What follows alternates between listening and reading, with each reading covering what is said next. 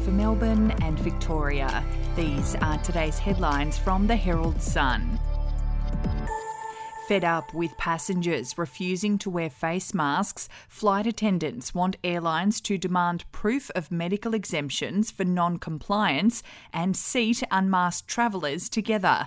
The plea by the Flight Attendants Association of Australia came as domestic and international travel ramped up, creating more potential for conflict over the mask mandate on flights. Airlines and airports recently rolled out a No More Carry-On campaign targeting passengers who refuse to follow cabin crew directions, but there are calls to do more to ensure face masks are worn. If you would like to read more on that story today, you can take out a subscription to the Herald Sun at heraldsun.com.au or download the app at your app store. Next month's Oscars will be hosted by three doyens of comedy, Wanda Sykes, Amy Schumer and Regina Hall, it was confirmed on Tuesday, as organisers amp up efforts to lure viewers back to the ceremony. It is the first time since 2018 that the Oscars will have a host, the first time since 1987 that it has had three, and the first time ever that all three will be women. The comedians' names were announced on ABC's Good Morning America show. ABC will broadcast the 94th Academy Awards on March 27. We'll be back after this. News doesn't have to be boring. The Brits have given Prince Harry a new nickname after yet another tell-all interview. Oh God, is it the Ginger Whinger?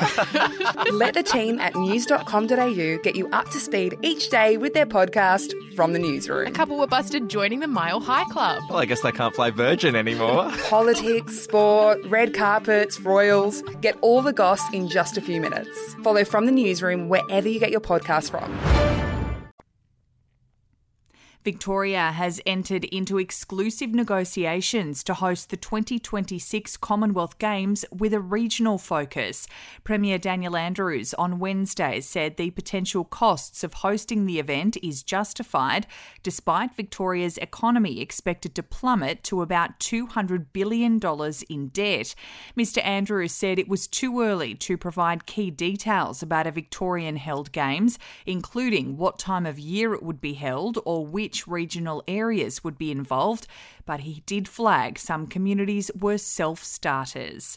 And the family of a cinematographer killed during the filming of Rust have filed a wrongful death lawsuit against actor Alec Baldwin while releasing a chilling video reenacting the shooting.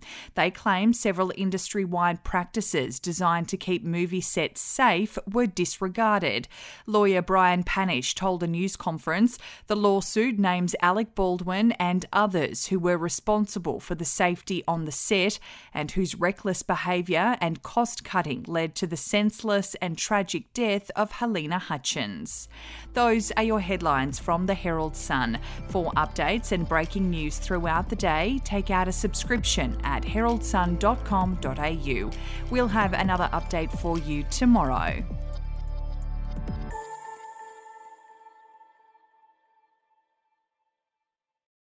I'm Andrew Rule, the host of the podcast A Life and Crimes. Here are some of the things that we've been talking about the last few weeks.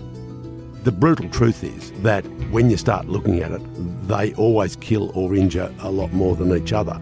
The professional hitman used to be a professional hitman.